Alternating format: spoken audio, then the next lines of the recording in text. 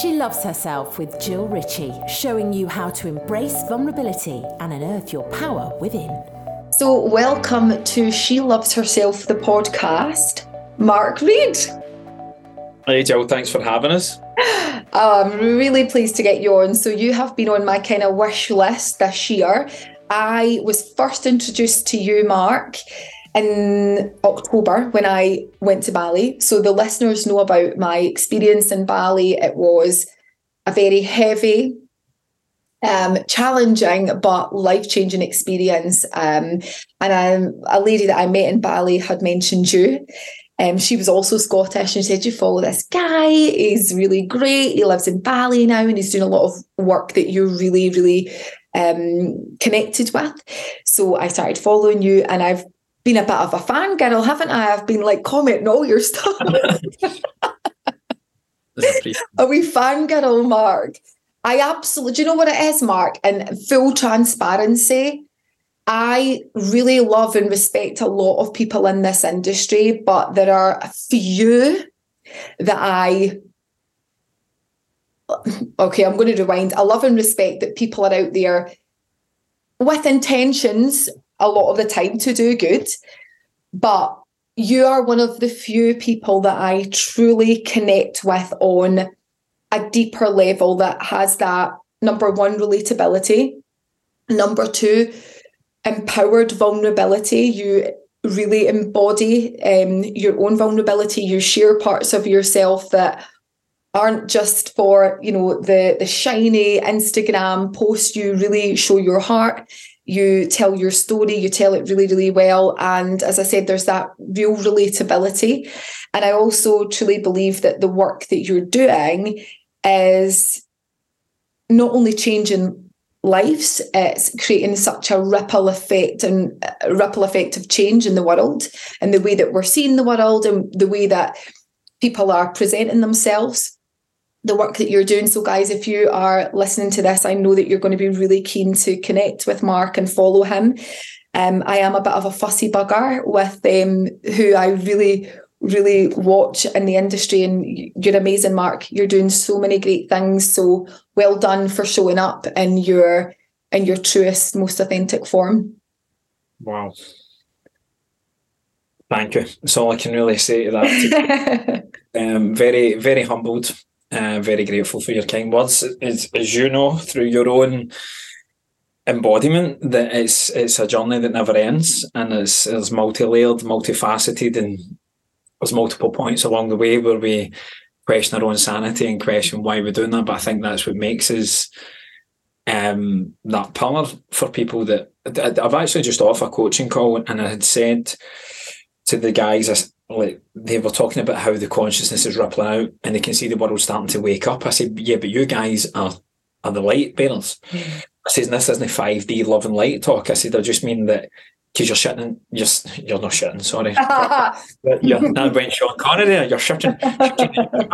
You're sitting in your shadow, and from there, that's where we can get out. So the vulnerability, this isn't like, I call it conscious vulnerability, because people latch on to the catchphrases. So vulnerability is your great superpower. And it is, but a lot of people do that, and then it becomes a free rein to emotionally dump on people. And then they stay there. So I'm a Friends buff, the sitcom, right? Yes. There's an episode with Rachel, and she starts seeing Bruce Willis. And she's like, what's going on in here? Like, open up. Yeah. Sudden, he just can't stop crying. So I always it's like, you really need to emotionally connect with your partner. I says, but don't get to a point where the ladies are putting your balls into Google Maps for you because you've actually forgotten who the hell you are. I was like, they're not your mother. They're not your fixer. They're not your therapist. Like, turn up and take the armour off, but then remember what makes us men, which is to come back in, like, allow yourself to feel worthy of that nurture. Yeah. And then go back in the front line. So I was saying to my clients, I said it's like conscious vulnerability here, because whatever you are in the moment, you guys are turning up. But you also know that there's a pathway out of it, but right now I'm in this and that's okay. But you're not doing it as a way to dump on people. And I just think that vulnerability shines through with everything you do as well. It's why you see it in me, and it's never been a conscious thing to do. I was just like, other than I'm sick of the filters and I'm sick of the bullshit that's out there, and I just think the world is actually over it. I always think, like, I gave up chasing happiness because it just made me too sad. I found out about the duality very quickly, and that's not saying don't be happy, but there's two sides of the coin. We don't really want happiness. We want to be loved for who we are. I said the only way you can be lovable is you're relatable. And the only way to be truly relatable is to be vulnerable. Because if you're ship-shape, shiny and perfect all the time, people minimise themselves to look up to you. And eventually the pedestal they put you on, they've got to slam you down. And that's relationships, really. Oh, yes. Oh, my goodness. The more we can turn up as authentically as we can, not to manipulate current buzzwords or trends, but just because it's true to what you need to feel and express. People actually remember their true human essence, which is they just want to turn up and be there for you, and then you have a relationship. So vulnerability, conscious vulnerability, I think, is everything. I think that's so beautiful, and I love that you said when people put you on a pedestal and then suddenly you don't meet their needs or expectations or because there's that attachment to you, right? And then the minute you pull back, you said they slam you down, and I see this, and it's happened to me, and actually my own journey, I often have really worked a lot on non-attachment for myself, because my go-to is like, right, I'm out. I'm out. When someone gets too attached to me, I feel uncomfortable, because in experience in the past, that's kind of where they went south. When I've not met their needs, or when I've wanted to do something, or I've shown in a certain way that's then reflected something back on them, there's that real tug. And for me, the safety is just to run away, or just to exit either the relationship or the business or whatever that looks or feels like. And it still comes up for me at times, and I still see people doing it with me at times, and I can feel it, and I'm like, oh God, I don't like this sort of, don't put me on a pedestal, don't put me on a pedestal, you know. And it's so lovely, because I've just said really nice things to you, right, Mark? When people say really nice things to me, it's lovely to receive, but it really took me a lot of work to work on receiving, because receiving didn't feel safe for me. And I didn't even realise that was happening until I really was seeing the same repeated patterns over and over again. I'm thinking, why are people doing this to me? In actual fact, I was a lot to do with it. And until I really worked on the safety of receiving. And I still work on this. The safety of receiving, because, you know, too much can make me feel uncomfortable and unsafe, because I think danger ahead, you know, something's going to happen. And often when I think like that, it does. So, yeah, so much of what you just said there, and the vulnerability piece and the authenticity piece of people really not feeling safe in their own authenticity. And that's probably a whole other podcast episode. But before we get into the work that you do, because I know you mentioned men there, and I wrote that down actually, because I really want to talk about that today with you. Mark, tell like, for the listeners who don't know what brought you on your journey, I'd love you to share that with us today, if that's okay. Of course, yeah. Well, I think the first thing to say is that what we think brings us on our journey isn't actually what brings us on the journey. It's what we're aware of at the point. And then the further into your journey, you realise that there's all these other tentacles and layers and threads that you never knew that was there. But we don't know what we don't know. So consciously for me, I would say, to be honest with you, it was probably a year and a half of drug taking, to be honest. I was a DJ in the Archies in Glasgow. I was a resident DJ for there, and DJed some of the neighbouring bars. Even like my whole arm is all about music. You can see like the evolution of DJing vinyl to CDJs to where it's all going. And in here actually you'll see Trusted Soul, which is actually my company name. But that started as an illegal rave. So a tryst is two lovers that meet in secret and then they elope.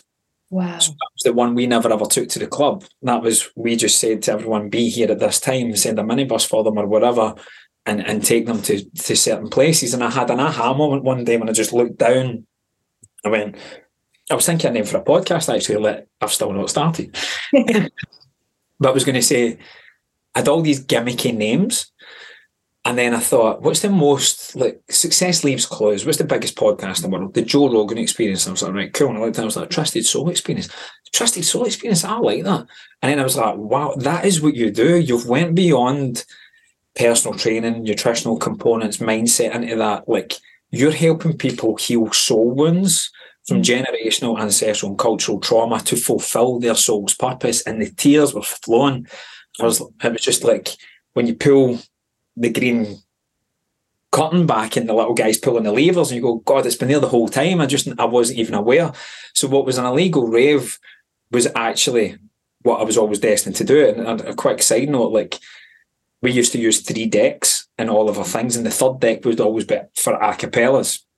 Mm-hmm. And we used to take famous speeches or things from YouTube, and we'd take the MP3 off it and distort the vocal, and we'd put it over things. So we used to take people talking about higher levels of consciousness, like Ram Dass, Terence McKenna, random people talking about the first time they take MDMA and like DMT and life is a dream and it's a projection of your subconscious reality. And it was all this stuff I just thought to sound cool, but it's actually everything I teach now.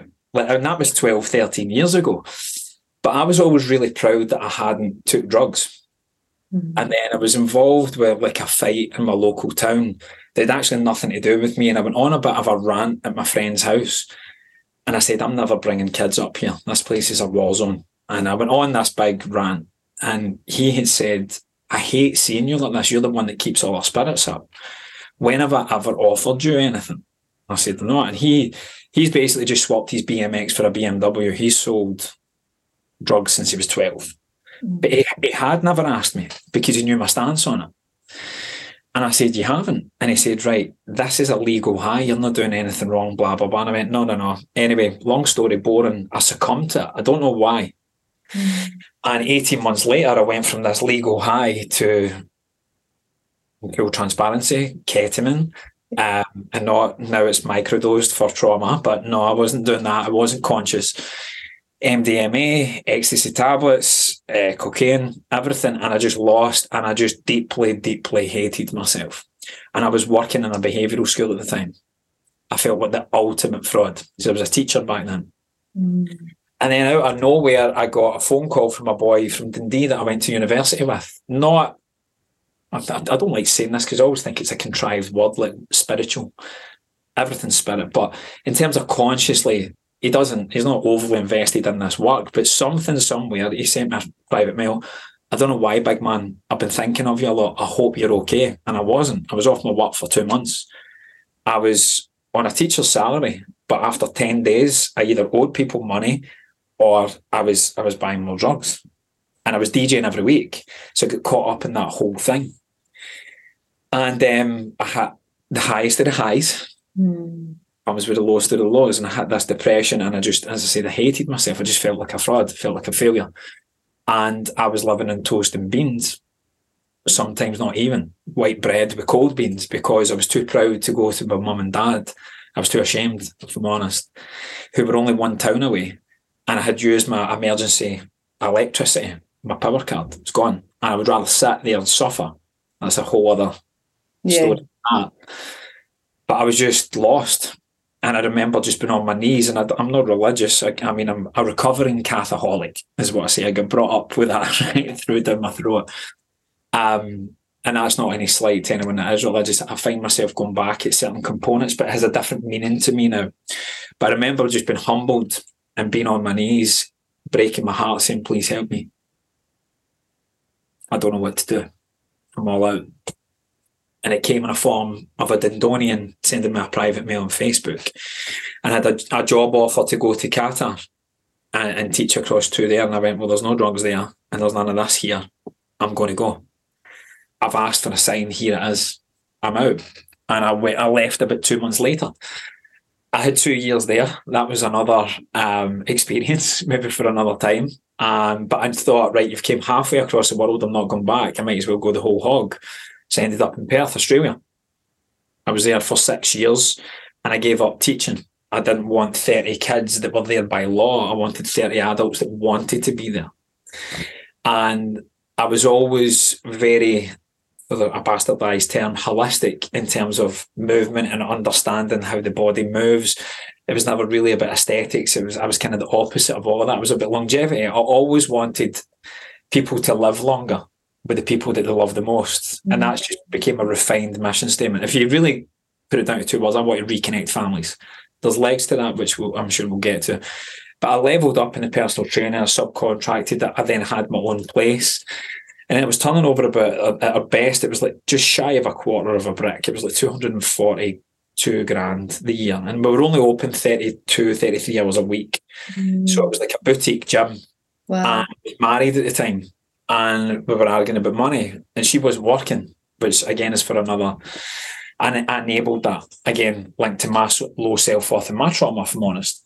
But I just had this awakening that I went, you've got very good at something that you don't enjoy. Because, like Big Tony Robbins, I think it's his quote, it says, success without fulfillment is the ultimate failure. Yeah. And I would say success without anyone to share it with is the ultimate failure. So many of us from trauma, we don't know how to self-regulate because it doesn't feel safe to co-regulate, so we hide ourselves off. But something in me was just going, like, PT, for the people that are watching, maybe PTs, I love you all and you always have a deep place in my heart, because PT stands for personal therapist. It's not personal trainer. You give people 2 seconds and tell you all their troubles. And I was like, that's cool, right, let's go there then. And of course they didn't want to, because I had this physical gym. People seen it and they went, no, we just go there and we move things. Yeah. So I went, I need to sell this. So that caused a lot of financial woes, but I was being resentful towards my wife at the time. I'm looking at her Instagram and I'm going, this fucker, sorry if I can swear. No, it's yes. I was like, this fucker's living the life I'm getting up at 4 a.m. for. And I'm starting to resent my wife, which of course I didn't want to do, but I had that conversation. She's there with the shades on and the Indian Ocean in the background and my chow chow dog and an acai bowl and a coffee and like #best life. I'm like, there's something not right here. Yeah. It's because I was enabling a lot of things within our marriage, because 6 months into our marriage, I found out I had a cancer. And I actually healed it with the help of a lot of other people, but Spirit, to be honest with you, guiding me, saying, don't do this. And 12 weeks later, after them wanting to cut so much more out of me, they wanted to remove my rectus abdominis muscle, my fascia, and my lymph nodes. And I said, absolutely not. So I went all in on alternative medicine and natural healing. And 12 weeks later, when I went for the checkup, they couldn't find any. Wow. And how long ago was that? 2016, March 2016. Incredible. What kind of cancer was it? It was called a DFSP, dermatofibrosarcoma protuberans. So it was a deep skin cancer. And it was right on my solar plexus. So wow, interesting. Of course, because I had no idea who I was, because I spent my whole life trying to get my father's favour through sport and academia. And by the way, I went into teaching subconsciously. It's funny now, because he was a principal. And I hated school when I was there. Yep. I just a system that I'm a bit of a rebel. You tell me to go that way, I'm going that way. I don't like doing that. So schooling was never for me. And here I am doing it because there's a little boy that hadn't healed that going, hey, Daddy, I'm just like you. Do you love me yet? And of course, he never didn't. I was looking for it to come in a form that I felt I wasn't receiving. And that's the work. Again, that's probably for a little bit separate. But between that and the physical prowess, but more so emotionally, the nervous system needs, or the dysregulated nervous system needs of my mother. But I felt very responsible for all of her stuff. Again, we can go into that if you want to direct it that way. But that was kind of bleeding into my marriage, of course. So all of this stuff was coming up, and the solar plexus is like the seat of the ego and the identity of self. And I had no clue who I was, because I spent my whole life trying to perform for everyone else. So there was no, and I saw this pretty quickly. So that was the real kind of birth to go deeper. But I would say the catalyst for the whole thing was there's multiple things that led to before that. Like, why did I choose to take drugs that time after spending 26 years saying no? But there's no mistakes. And I can look back in that time with fondness, to be honest with you. I don't really speak to anyone that I hung around with then, because they were mates, they weren't friends. And when my value system started to change, I brought up a lot of stuff where I thought, oh, they're being really disloyal to me. And they would think the same. They'd call me out on social media or talk about me behind my back as a very West Coast of Scotland thing to do. Oh, who the fuck does he think he is? He's forgotten it used to be 3 deep in a party, blah, blah. No, I haven't. I'm just not that guy anymore. Like, I would rather get up at 4 a.m. than get in at 4 a.m. and continue from 4 a.m. Like, my values have changed. And I remember Tony Robbins saying to me that loyalty is going to get you killed. He said, because by default, you will brand everyone disloyal because your version of loyalty is unique to you. So no one's ever going to match that. And I kind of got it, but there was little layers of anger that I hadn't unpacked yet. Yeah. Fast forward a few years after that, and I did the breakthrough experience with John DeMartini. And he said, people aren't loyal to people. People are loyal to value systems. Now, we had a shared value of going out and partying and really suppressing our traumas through a false high. But all of a sudden, when I didn't want that, I wanted to sit in my shit and go up within myself. We had no common values anymore, so the relationships or friendships broke down. So there was so many nuggets along the way, but that I can't look back at that time with anything other than love, because I wouldn't be the man today. Yeah. Wow. I was going to say that actually, often when we're in the worst periods that feel like rock bottom, we think, well, what do we do to deserve this? Why is this happening? But when we come out of it, it's like it had to happen, because we wouldn't be doing what we're doing now. And I know when really challenging things that have happened to me were fucking shit. It was doctored at the time, and I was like, I'm a good person. Why is this happening? I don't know what I'm doing wrong. But it had to happen, because had I not been faced with that period in my life, I wouldn't be on this journey. I actually wouldn't. I'd still probably be in a corporate job, loss of identity, feeling like I had so many masks that I had to wear. It was exhausting. And actually, had I not got to that point, I wouldn't be here. And it sounds really similar to you. Yeah, for sure. I'd say to all my clients, like, your deepest pain is your deepest purpose. Because when you get to, like, pain humbles all of us. Mm-hmm. There's no place for resentment then. And what you're going through when you're really on your knees and there's nowhere to go other than to put on the spiritual armour. Yeah. Be really vulnerable and say, I don't know how to get out of this. Please help me. You would not wish your worst enemy to go through what you're going through. And then when obviously certain ways of moving through that pain, because it's never about getting rid of it. And that's the problem with society. Like, people have got a sore head, they'll pay more for the painkiller than the pleasure. Yeah. But the pleasure's actually in the pain, but that's a journey of self. Of course it is. To avoid any pain, it's like avoid. And the thing is, and we all carry so much, right? So I don't think we can ever avoid it. Shame, fear, like, shame's the biggie, right? Shame is the mother of all. I think layer to that, I think there's unworthiness is the root. Unworthiness. And I think that always stems from unsafety. Yeah. Some level, but like shame, it's huge. I think that the unworthiness, it's a weird one, because when I speak to clients and when I'm speaking to people, the amount of people that's when we're in a deep place, they'll say, shame, what's underneath shame, unworthiness, what's underneath unworthiness, pain, and we go layers deep, and there's so many people feel unworthy. Like, so many people feel unworthy. It's that.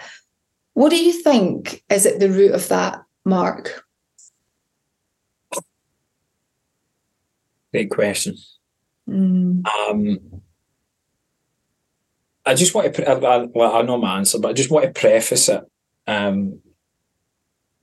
especially because it's mostly a female audience, so a lot of your females will be mums, right? And what I said to my mum was, listen, mum, remember, you never get birthed from my gran as a mum. Mm-hmm. So when you hear certain things, when I'm talking about generational trauma, like, however you want to go. Like me telling you not to go straight into mum mode is futile. You're going to go there for the majority of women, right? But I was like, just catch that though, but realise you weren't born a mum. You may be a born mother in terms of traits and abilities, but you were a beautiful bundle of pure light that's just freaked out because you've just came from oneness to this sensory overload of, oh my, separation, and we're talking between duality, and we don't have this voice to express it. So God knows what gets felt at that moment. And even at that moment, we get cut from our power source. Yeah. That's been our source of nutrition and love and nourishment for the last 9 months. We've just came from no time. So we don't know that within 10 seconds, we're going to be washed and clothed and given back. But we've all got an abandonment wound for the very beginning because we're literally cut. Yeah. And it stores a lot of information, and like trauma and stuff now is showing that from a cellular level. So we've all got that initial abandonment wound. But as we start to go through the cycles, 0 to 2, 2 to 5, 5 to 7, 8, and then on into 12, right the way up to like 21, 23, those first 7, 8 years are so pivotal in our development. So we're just like, we don't have the analytical mind formed yet. So if mum and dad come in, say we're like 6 years old and we've made a painting at nursery and we can't wait to show it, but dad's had a James Blunt of a day and he can't wait to get in and just vent a little bit to his wife. And just go, so we're sitting there and we see the lights coming in the driveway, like, hey, daddy's home. We gave this thing like, hey, dad, I made this for you today. Oh, that's brilliant, son. Pat in the head, but just keeps walking past. We don't have the analytical mind to discern that dad's just had a day. This is nothing to do with me. He said, that's brilliant. That was the actual words. Mm-hmm. And he's just going in to speak to my mum just now and he'll be back. He just needs to deal with some stuff. Now, in that moment, I'm not a good painter. I'm not a good artist. I'm not worthy of my dad's attention. I'm not worthy of my dad's time. I'm not good enough. I'm not worthy of love. And that's at 6 and 7. No. I've done that before. But we don't know what's happened like in the first 2 years, because like for the first 0 to 7, 8, we're predominantly theta brainwaves. 0 to 2, we're predominantly in delta, which is sleep state. That's why kids just nap all the time, or they get grumpy when they're not. Have that, and of course they can't communicate it, so they communicate through tears or little tantrums. Again, they're testing boundaries, but they're just trying to find a little voice. But we do unto others typically what's done unto ourselves, unless we've done that in our work. And for a lot of us, our parents never. They might be hyper intelligent, but for a lot of them, they're hyper-conscious. So they don't know what they don't know. They just know what was shown, and we're destined to repeat it until we become aware of it. So for a lot of us as young kids, when we're just expressing ourselves and being maybe a bit loud and a bit rambunctious, and it might be a pain in the ass, they go, right, that's enough, but that jars our nervous system. And then we go, oh, Dad shouted at me, or maybe it could be like traditional definitions of trauma. Maybe we get beaten. Maybe we grew up in real scarcity and poverty, or we grew up in a cult, or there was sexual abuse, all these things that have, I mean, we don't know, it's multi-layered. But the effects of it is the same. That is, I'm not safe. And the end of the sentence is, I'm not safe to be me. Yeah. So I better be someone else. Mm-hmm. And if you're shouting at me for you not getting your needs met, kids very quickly go, well, maybe I'll just be, if I'm just like you, then you won't give me into trouble. Oh, yeah. Yeah. Trap, subconscious. The analytical mind forms on top, and then consciously we can't access it through top-down thinking anymore. Mm-hmm. That's why just think positive doesn't work, because trauma through the felt sense in our organs and our muscles and our connective tissues and the cells in our energetic bodies, like that's where it is predominantly. There's 80% more data goes from the gut to the brain than 20% going down the opposite freeway. But we think mental health, but we can't think our problems away. And even from a neurological point of view, the limbic system, which is your emotional centre, it's now driving everything, because trauma shuts down your neocortex, which is rationale and options and how do I navigate out of this. That thinking part, we can't access it.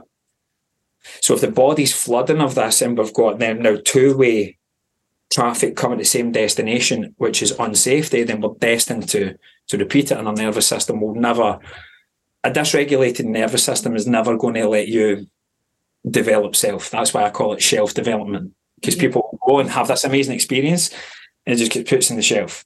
So people don't want information, they want transformation, and the body is the key to get there. So for me, to answer your question, sorry, that was a long way of going there, it comes from childhood, twofold. And I just want to bring back to the mums, you're not at fault.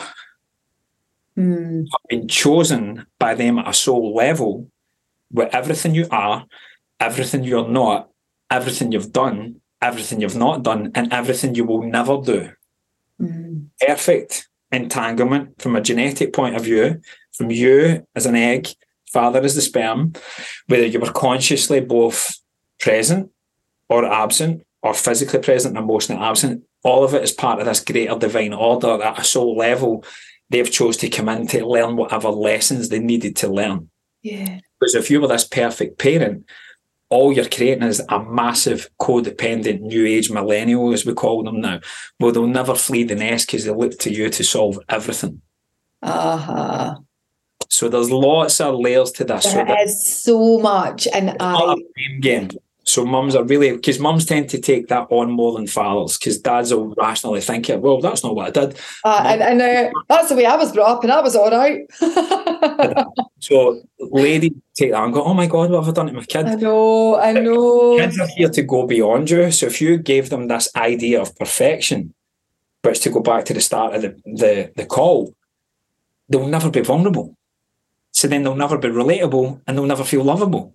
So everything you are and are not allows them to be the same. And not only the same, they're going to go beyond you anyway, because that's why we're here, for design.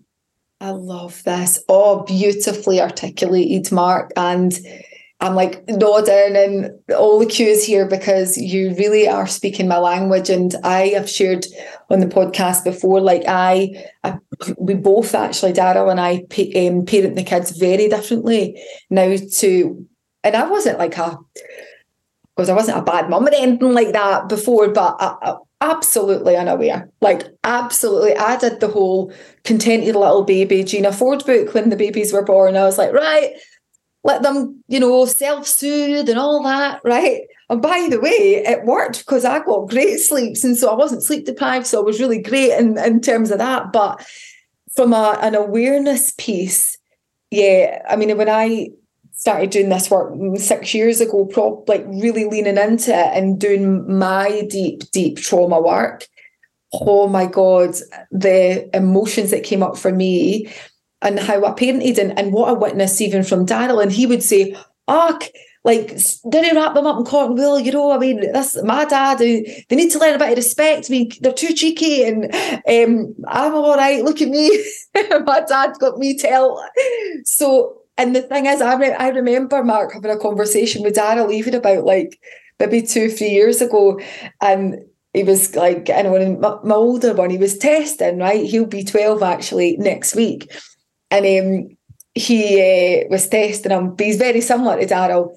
And long story short, I said to Daryl after it, he'd went to bed, Jude, and I said, Daryl, I think you should go down. He's in his bed, go and apologise. And he's like, you're joking, I'm not apologising. And I said, but you're in the wrong there. He's like, I know, but I can't apologise. I'm like, why? He's like, well, what does that make me look like if I apologise to him? I'm like, it makes you look really conscious, really connected, like that you can really own your stuff, and you can see, look at, the reason I reacted that way is because stuff that Dad was feeling. He's like, I can say that to you, but if I say that to him, does it not make me look like weak, or the parent will respect me? I'm like, anyway, he ended up doing it. He's like, beautiful. That feels so much better. He's like, I told myself this story that I had to be this up here, and the kids were not you know what I mean? But it was really difficult for him to try and get his head around that. It's okay to say, listen,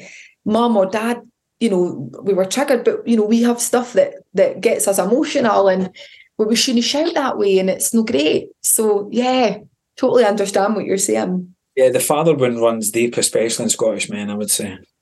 Big time.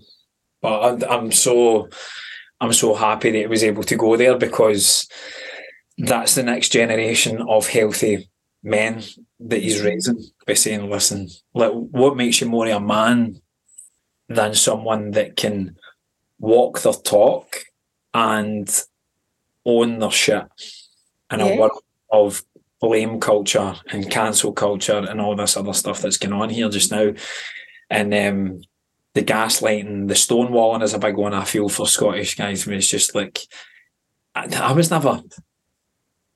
never intentionally meant to be cheeky to my family. I was just very inquisitive, and a lot of things just never made sense, and I would always speak up about it.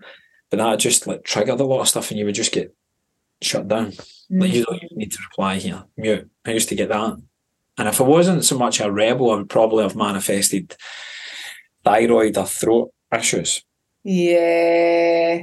That makes so much sense, definitely. And I see it in a lot of clients, issues with the throat and the thyroid as well. And this is how it manifests in our body. And, you know, we are raising these children to really, I want them to do it.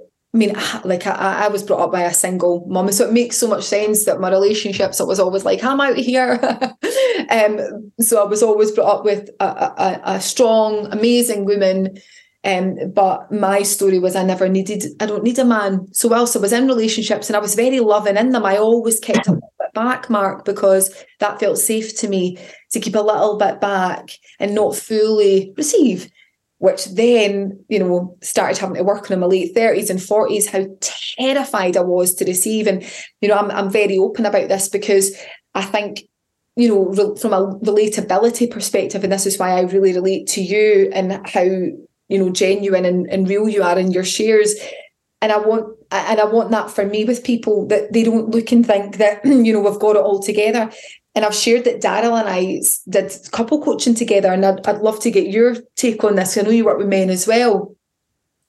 And I remember sitting in a session, Mark, with my coach, Laura, who I've worked with on and off for 6 years. She's amazing, very, very spiritual and intuitive, and I've learned so much from her. But sitting next, and we were on the Zoom, she's in Australia, and I was here and Daryl was here. And I remember being in the session, and Laura asked me to look at Daryl and express something about how I was feeling. My whole body was just like shut down. I actually felt like I haven't ever really suffered with anxiety attacks or anything like that, but my whole body was like, run, run, run. And I actually burst into tears through sheer, like, I felt like a small child, like, go away, everyone. I don't like this. I want him to go away. I don't want him here. And poor Daryl just like wanted to just give me this love, but I didn't receive it. Like, I felt like, and I remember her saying, you know, Daryl is that he's got a lot of his dad's traits, but he's got a lot of his mum's traits, and his mum's a pleaser. And I never really saw that in him, because I saw him getting frustrated a lot. And I was like, no, he's not. He's more like his dad. He's not like his mum. But now, I mean, this was a few years ago, I really see that in him, like this need to please and make sure his family's happy. And so the frustration really comes as a byproduct of that need to please. And it's wild, because when I really opened up myself and created safety around receiving, and then my mum passed away, and I really, again, did some more work on generational stuff and ancestral things and Bali, another story. But what that did was eventually that part, you know, I've worked and I do a lot of work, but I could never get to that little part. It was just like so shut down, Mark, of really receiving fully from a partner. And then in Bali, it happened, and I'm going to actually ask you about this, because I actually took mushrooms on my own on a beach, which was not probably the smartest move, because it was the darkest freaking experience in my life, and it was 24 hours of hell, but it was shadow.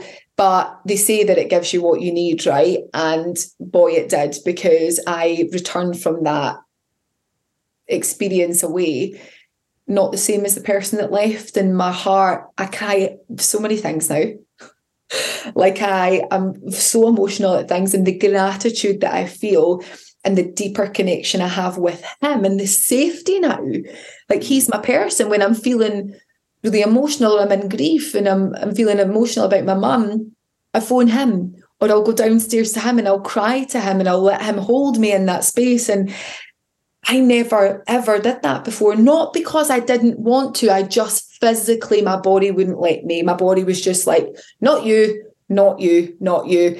And so it's been, when you talk about the dark journey, the journey it can feel so painful, like on your knees praying, like, help me get through this. And you know, when we're out of it, we're like, I knew I would be okay. But at the time, it's so fucking dark that it's like, am I losing my mind? Am I going to get better? Is this it? Have I fucking lost it now? Am I crazy?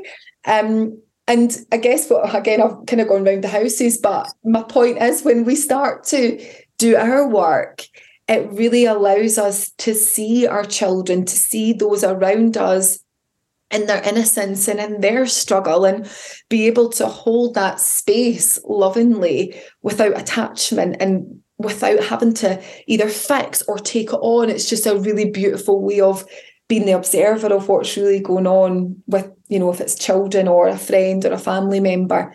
Anyway, I kind of went off on a tangent there, I'm aware, but I'm good. I'm aware, yeah. Do you know what I mean? No, it's that kind of understanding of the individual and the inner child in all of us, right? Yep. It's the key to everything for me. To be honest, make that inner child feel safe. Yeah. Without that, we can't fulfill our essence as humans, which is to connect. I think to connect and contribute. We all know we're here for something great, even if we pretend to ourselves that we don't. Time again, I don't know what my purpose is. Your purpose is just to live. Congratulations, you made it. You're already here. Because people equate purpose to what they do for a career. But a soul purpose, you're here from divine love, which is beyond fracture, beyond positive, negative, light, dark, up, down, happy, sad. It's oneness. Came from that to be separate from that, the illusion to then go back to the truth. That's the journey of life. That's the same to everybody. But your individual karma and dharma is based on your voids and your values. Voids is just another word for what was empty, what you perceive you never had grown up, aka the trauma. Yeah. And you then go on the journey of healing that. And a big part of healing that is owning your values and living by them. And I don't mean morals and ethics. I mean the things that you find highly valuable, that if we took them off you and said you could never do them again, you would have no idea who you are. The things that you absolutely love to do, to be, to have, that no one ever needs to remind you of. And these change chronologically as we go through life. So, like an example I always say to ladies, and I'll ask you, like when you were a kid, did you have a Barbie doll? Mm-hmm. And did you love it? And did you have hundreds of different ones? Yeah. Just mix and match. And wherever you were going, maybe you took it with you in the car. Wherever you went, you took it with you. Loved it. It was inseparable. It was high value. When's the last time you played with Barbie? Yeah. 25, 30 years ago. And that's fine, because you don't have a value on it anymore. For me, it was Thundercats and He-Man and Lego, right? I'm more have a higher value on connecting with higher conscious conversation to help people heal by connecting to the truth of themselves. I don't have time to play with He-Man, but I don't actually want to. So it's not a time resourceful thing, it's a value thing. It's just to evolve and change. And it's the key to harmonious relationships. If you can communicate your values and the values of your partner, you've got a relationship. If you don't, you'll either expect them to live life by your values. You'll feel guilty because you know they're not being their authentic self, to go back to that word authenticity, or you'll give up your authenticity to be more like them, and then you'll resent them for it. Yeah. And then you do that for a longer period of time. Eventually, relationship breaks down. What do people say? Oh, we just grew apart. It doesn't always need to be something traumatic that changed. Oh, we just grew apart. But it's just another way of saying we've got nothing in common anymore, which is another way of saying we didn't have common values. So it doesn't mean you need to have the same. It's actually very healthy, and usually you, somewhere in the cosmos, you find the perfect person that's got the complementary opposite, and you usually marry them. But there's enough in the middle that the two circles that are complete, because they're complete. But if they overlap, that's where the common values are. So when you're in a relationship, you're in it with three people, you, them, and the relationship itself. And you need to make sure that you're filling up you first. But you can only do that to the level of depth that you've went to heal your shit, because otherwise you'll project it into the relationship and it won't be common values, it'll be common voids, which is also known as trauma bonding. Yes.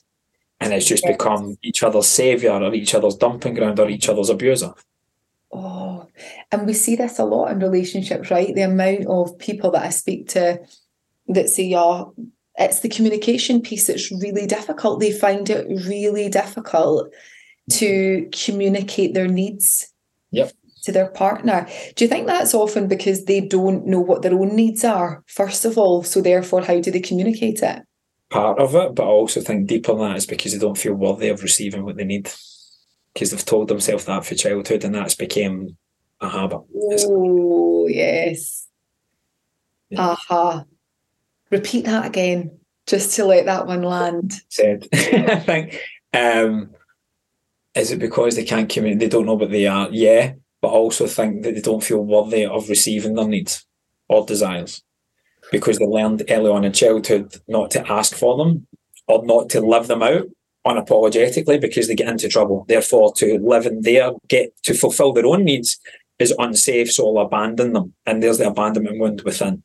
Okay, question. Do you think that's one of the reasons why there's infidelity in relationships then?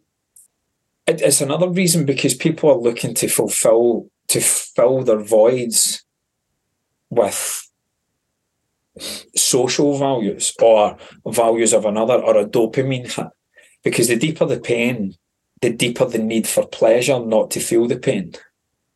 That's why this work is a conscious journey of leaning into the pain. And that's why you can't do it yourself. That's why you can't go to a seminar and listen, like you I don't want to say you're alluding to it, it's the wrong word, but what you were saying at the start, why you like me and like some other things that are out there you don't fully agree with, this is why I don't listen. I tip my hat to anyone that wakes up in the morning for the betterment of humanity.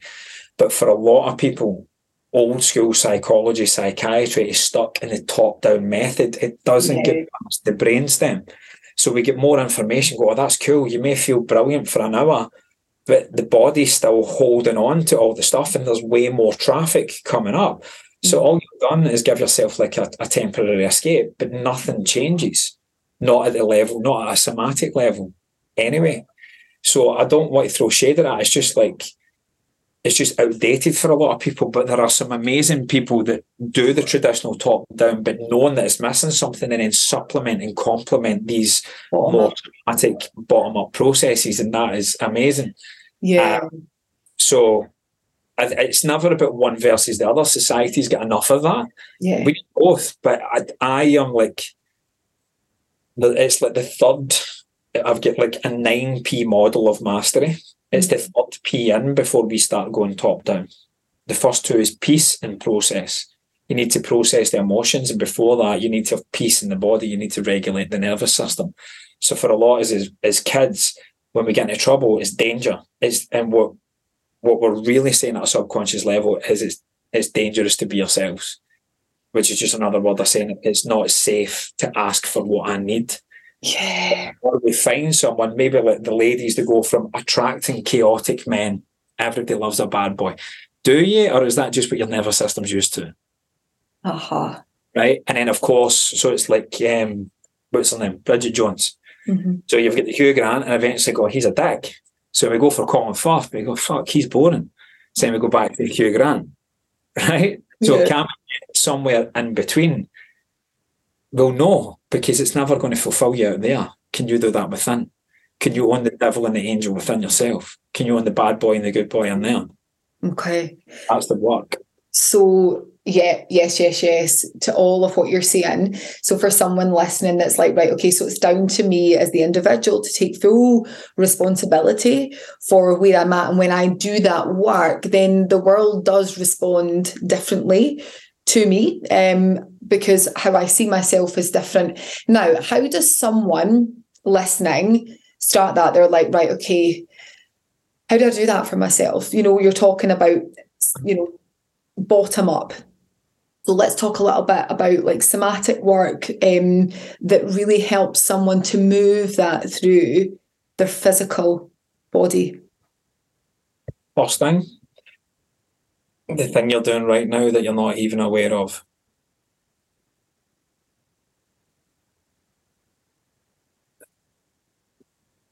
The breath is what connects the head and the body.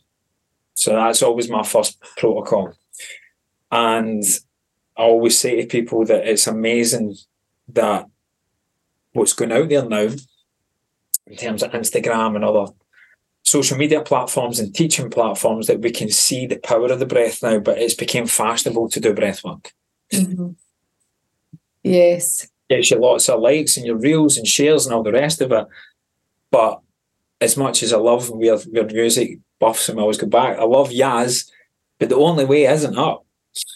Yeah. Like if you're going into that conscious connected breath, it's going to bring up deep-seated stuff from the subconscious. So the breath is a way to tap into the subconscious mind, is the body mind, right? It's what we commit to long-term memory. So hopefully people that are watching this morning, or whenever this goes out, woke up this morning and brushed their teeth. And they would have done that without a YouTube tutorial. Yeah.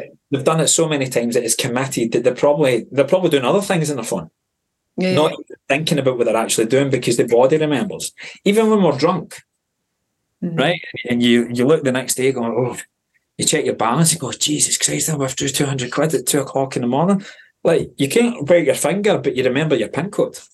Yeah. Because we've done it that many times, right? So you imagine as a kid, how many times were you ready to do something that you pull back that's under the age of 7 and 8 that you can't consciously recall? So it's committed to this long-term thing. So the breath, yes, conscious breath will, that mouth breathing and belly breath and holotropic breathing and so many other different ways we can do it, it's going to bring things from the deep realms of the subconscious that we can't access through thought up. That's brilliant. But I always say to my clients when I do this, because I do a session every week in Bali called Soulify, I went, the only thing I know is that I don't know. I don't know what your experience is going to be today. It can bring up the depths of your trauma. Generational trauma can bring up mum stuff, gran, great gran, can take you back to a past life. It can take you into a future vision. You may get insights in your purpose. You might sit there and think you're at one with geometric patterns. You might feel like an ayahuasca or a mushroom trip without taking them. Yeah. You actually sit there, you might fall asleep.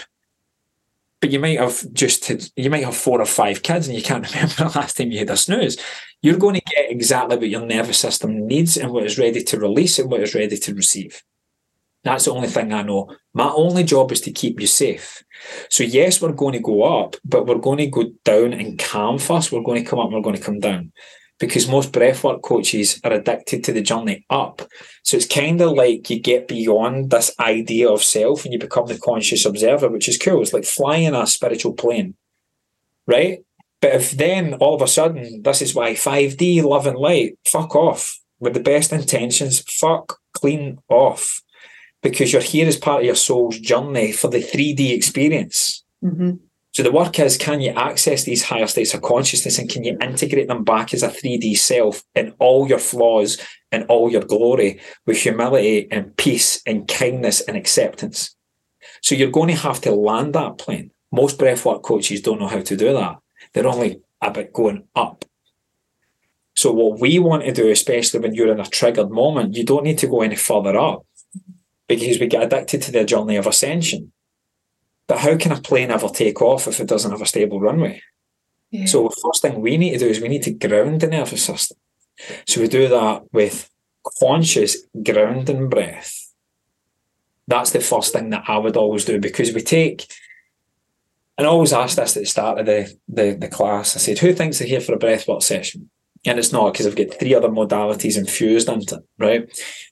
Some people say, oh yeah, because it's popular just now, and that's fine. It's a good thing, it's a bad thing, but it's neither. It's a thing, right? But I go, right, how many breaths do we take a day? And there's always someone that knows, and go, between like 20 to 23, 23 to 26,000. I was like, brilliant. I went, how many of them are you conscious of? But it's even in this podcast, like, how many times have we went, and it's not a bad thing. It's not a good thing. It's just a thing. Like, sometimes when you're talking about a subject that gets you going, I get a little bit fidgety, I get excited, and it's that energy that's coming up to come out. There's no judgment. But when it's coming from a trauma point of view, we need to be aware. You've mentioned it many times, that's the key word. Conscious awareness, it's the same thing. We need to be aware that something's not quite right here and I don't feel safe. How can I feel safe? The first thing we want to do is come in. So can I give like 2 quick tips to do? Yes. One hand in your heart, one hand in your belly. Take a breath in and just notice what hand rises first. If it's your top hand, fine. No judgment. It's just you're giving yourself more pieces of the puzzle. You're becoming more self-aware. Can you now actively, with intention, send that to your bottom hand? Because here's the thing, I'm going to bring my screen down just a minute here. I don't mean to flash anyone, right? But most people don't know how to breathe. I don't care if you've got an amazing 6-pack bikini body or what. People, as they take a big breath in, they go, social conditioning to look good. You watch your kids breathe in. We go the wrong way. We go, oh. Yeah. So most people, the first step is they actually don't know how to breathe. So doing that actually sends signals to your brain to go, hey, what's going on here? It actually gets back to our fundamental need as kids. We need attunement. It's not self-soothing. We need to be soothed, nurture and touch. But what we bond with our parents isn't this ideal figure that we see. We bond with their nervous systems. So if mum isn't regulated, that's what you're bonding with. And then if you look to go to dad, but he's physically or emotionally absent, that's also so it's like neglect, rejection, abandonment, what's going on, confusion, all these things go. So the breath can be the gateway of understanding that. But in this moment, all you want to do is connect. So you just go here. Once you start to feel it's there, right, maybe bring your hands down and go onto your flanks. Can you now, instead of just being like a 2-dimensional human, can you start to go more to the side? Then what I would get people to do is put one hand in the back. This is the hardest one. When tension, can you feel your lower back expand? So now it becomes like circular. Now we're using the full diaphragm. And even from doing that, it starts to take tension off our trapezius, our serratus anterior, or rotator cuff muscles, because there's your posture for people with trauma. There, all of a sudden, that starts to pop. The spine starts to realign. You feel taller. All this stuff, because you start to feel safety, because now it's got a free channel to go in. Because even when we take deep breaths, part of the brain slightly separates and part of the sacral slightly separates. And we've got this tube of light. Yeah. This is where Kundalini and other things, maybe for another time, all of that can come in and breath can access that. But in terms of just being triggered, that's the first thing I want to do. Another hack you can do, do you have anything in here? No, I don't. The rope of your dressing gown, a scarf or a resistance band for the gym, tie that round and loop it. Now you can feel the whole belly. You can just breathe into the band. So now we're not chest breathing, because when you notice when you're anxious, where do we breathe? Chest. Yeah. That would be the first thing. Once you've then got the direction right, now we want to look at the intervals. So an easy thing is, can you breathe in through the nose and out through the mouth? That's going to help you to be parasympathetic. Once you've started a couple of reps of that, now practice yourself. Can you do nose only? That gets you deeper into rest and digest. And then another thing you can do is double the exhalation to the inhalation. So breathe in for 2, breathe out for 4. Breathe in for 3, breathe out for 6. And it's actually become like a fun way of training your nervous system in your warm-up before yoga or F45 or CrossFit or Pilates or whatever your thing of mindful movement is, like, because when you breathe normally, I used to get clients. This was the first thing that I did as a PT, by the way, back in the day. So it was breath work, stability, mobility. That caused a lot of, like, why does stability come before mobility? Because, I says, honestly, go back to nature. A kid learns to stabilise their eyes before they can consciously mobilise them. A kid learns to stabilise its neck muscles before it learns to turn. I says, nature's always get the clues. So breathe first will help you feel more grounded and stable to then move. Mm-hmm. Because if you don't feel stable and secure in self, you will never move through life consciously. Yeah. So I used to do this for PT. And then people go, oh my God, I feel as if I've done 100 crunches. I was like, who knew? Because your diaphragm is like, it's such a big muscle, and then your intercostals and all these other things here. Totally. I'm going off on a tangent. So first, direct it here, here, here. You can do that. Use a band, dressing gown, whatever. Then double the inhalation. So breathe in.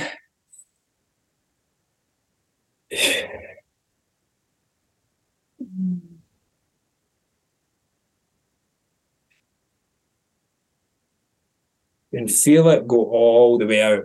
And then it regulates you, right? It does, and it does bring in that sense of safety. And I think, as you said, we're not going to want to communicate our needs if we don't feel safe. So we need to, first of all, do these simple exercises that are, pretty, they're free. Yeah. They bring safety into our body, and they allow us to, but it has to be done regularly, right? It's not just I'll try that once off, because we're not used to doing it. We maybe have never exercised that internal muscle in our life. So we need to, continually be noticing that. I would say, multiple times in a day, catching our breath. And God, I've not actually sat and really, I did some this morning, but until you mentioned it on the call, you said breath. I'm like, breath, right, drop in. And it's noticing that, but how many people are not aware of that? And we, again, I have to get you back on, because I want to talk to you, because I know that you talk about this, like autoimmune, fibromyalgia, all these things that are manifestations of trauma in our body. I really need to get you back on to talk about it, because this is huge, right?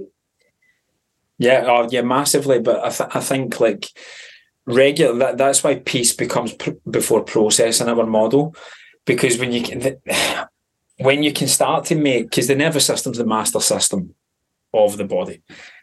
So when you can start to befriend that, and the body feels a safe place again, then this is where like things that maybe some psychologists and therapists will do, where they do like timeline therapy.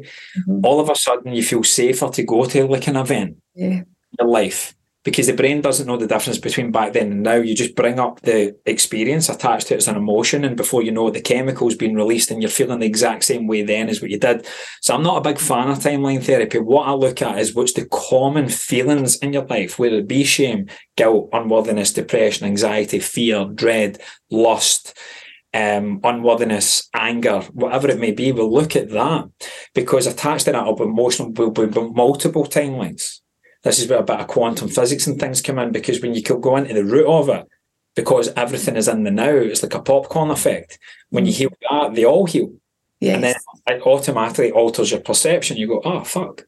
Who knows? It's not a good thing or bad thing. It's just a thing. The worst thing that happened to me, which I look at it singular, was, but it's also the best thing that happened to me. Mm-hmm. But you can only get that if the nervous system feels safe.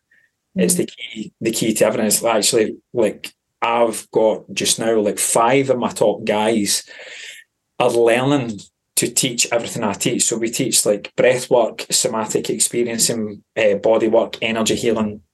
They get to add in music and certain things. We do kaleidoscope. We do different kind of Egyptian-based chakra meditations and things, and we put that in. They do different events, healing the inner child, conscious relating, sacred sexuality, mindful movement, healing the gut, natural nutrition, all of these things here, because it's certain aspects people get there. But the big one for all of it is polyvagal theory, which is just another way of really getting the nervous system. This is where we're beyond fight or flight or rest and digest. It's like a traffic light that's inverted. Most people can't get up the ladder to green because they're stuck in amber, which is fight or flight, always in high alert, hyper vigilant, control freak. Can I just run a scenario of every potential thing that could go wrong just so I'm prepared for it? or we go into collapse and shutdown, which is called dorsal. Mm-hmm. And most people are stuck there that have trauma. Green is the zone of safety and connection. So we can't get there if we've got trauma in there because we feel unsafe to connect to other people, which impacts us so much because of the human essence. We're sentient relational beings. That's what we're all here to do. There's nothing noble about being the black sheep or the lone wolf anymore. Those days are gone. COVID taught us that. Mm. The biggest void was human connection. That's why people valued it a little bit more. But like everything else, as soon as you get it, the value of not having it starts to come down, and people come back into their old habits. The people that are consistently and consciously doing the work know that there's nothing disempowering about saying that men need women and women need men, and you know what? We need each other. It's not coming from a void of I need you to complete me. It's just that you help me. I can't self-regulate without co-regulation first. Yeah. So all comes down to that. So we have a 6-week do-it-yourself course called Safe Love, which fundamentally is regulating the nervous system first and foremost. Because underneath that dysregulated nervous system is a little kid that didn't feel loved and didn't feel safe to be loved as they are. So instead, they adopted many masks, many personas to try and appease one or both parents.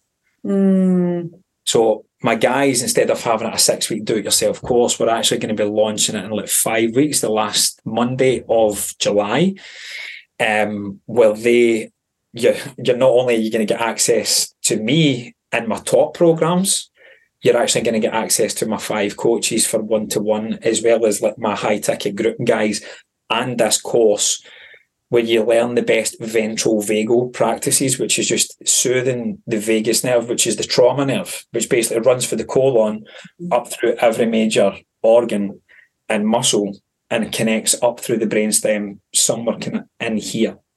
And there's 80% more traffic going up this side than the 20% that goes down here.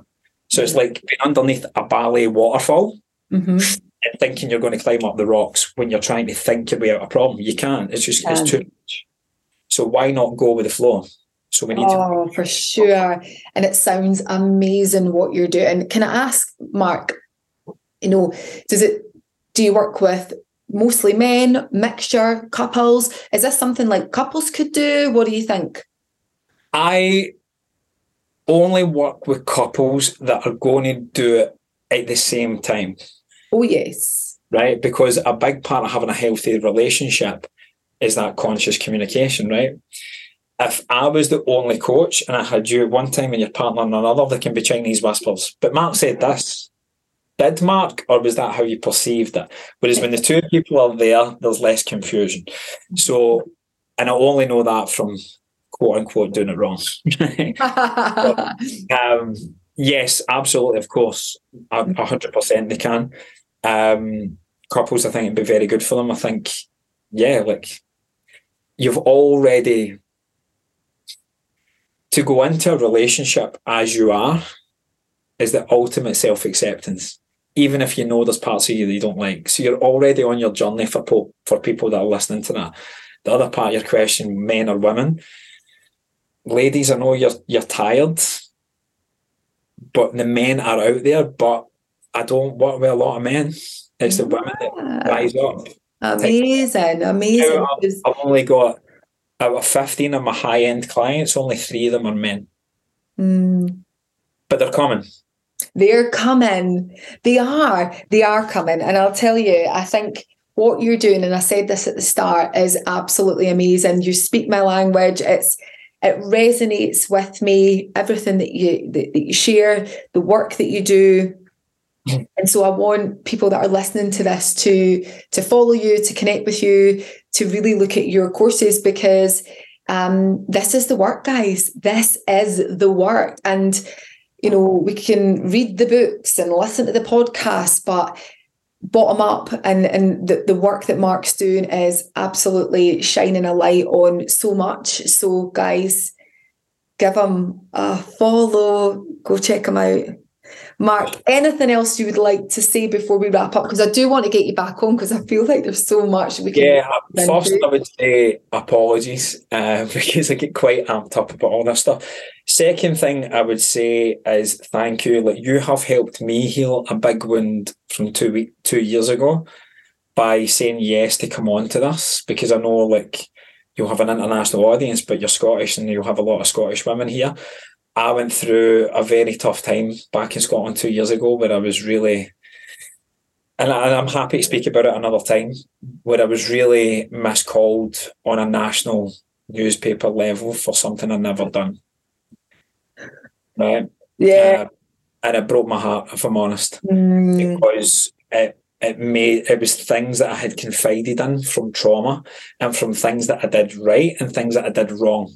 And the vision I had for my life. And this was a very wounded woman, shall we say, but she was essential for my growth. There were victims in my life. I know why I come back to do that, and I can talk about it another time, but I was going to preface that to you before in a call, in a voice note, when you asked me, when I just don't want to upset any of your listeners. And I went, right, who's talking here, Mark?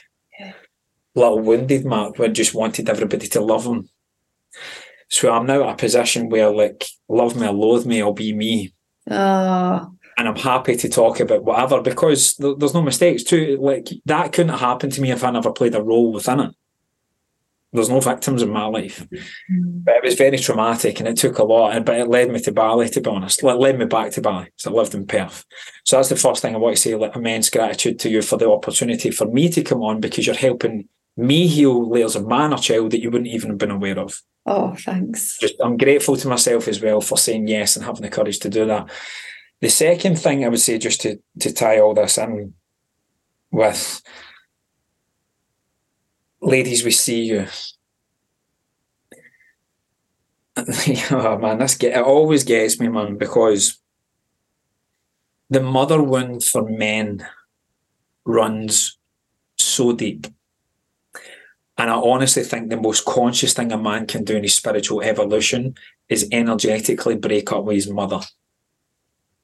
But if he grew up seeing his mum being abused by dad, or it was a single mum or whatever, and we get very protective. Little daddy's little girl, mummy's little boy, it kind of crosses over. It goes a little bit deeper, I feel, with the opposite genders. Just in my experience of watching that. But we're trying.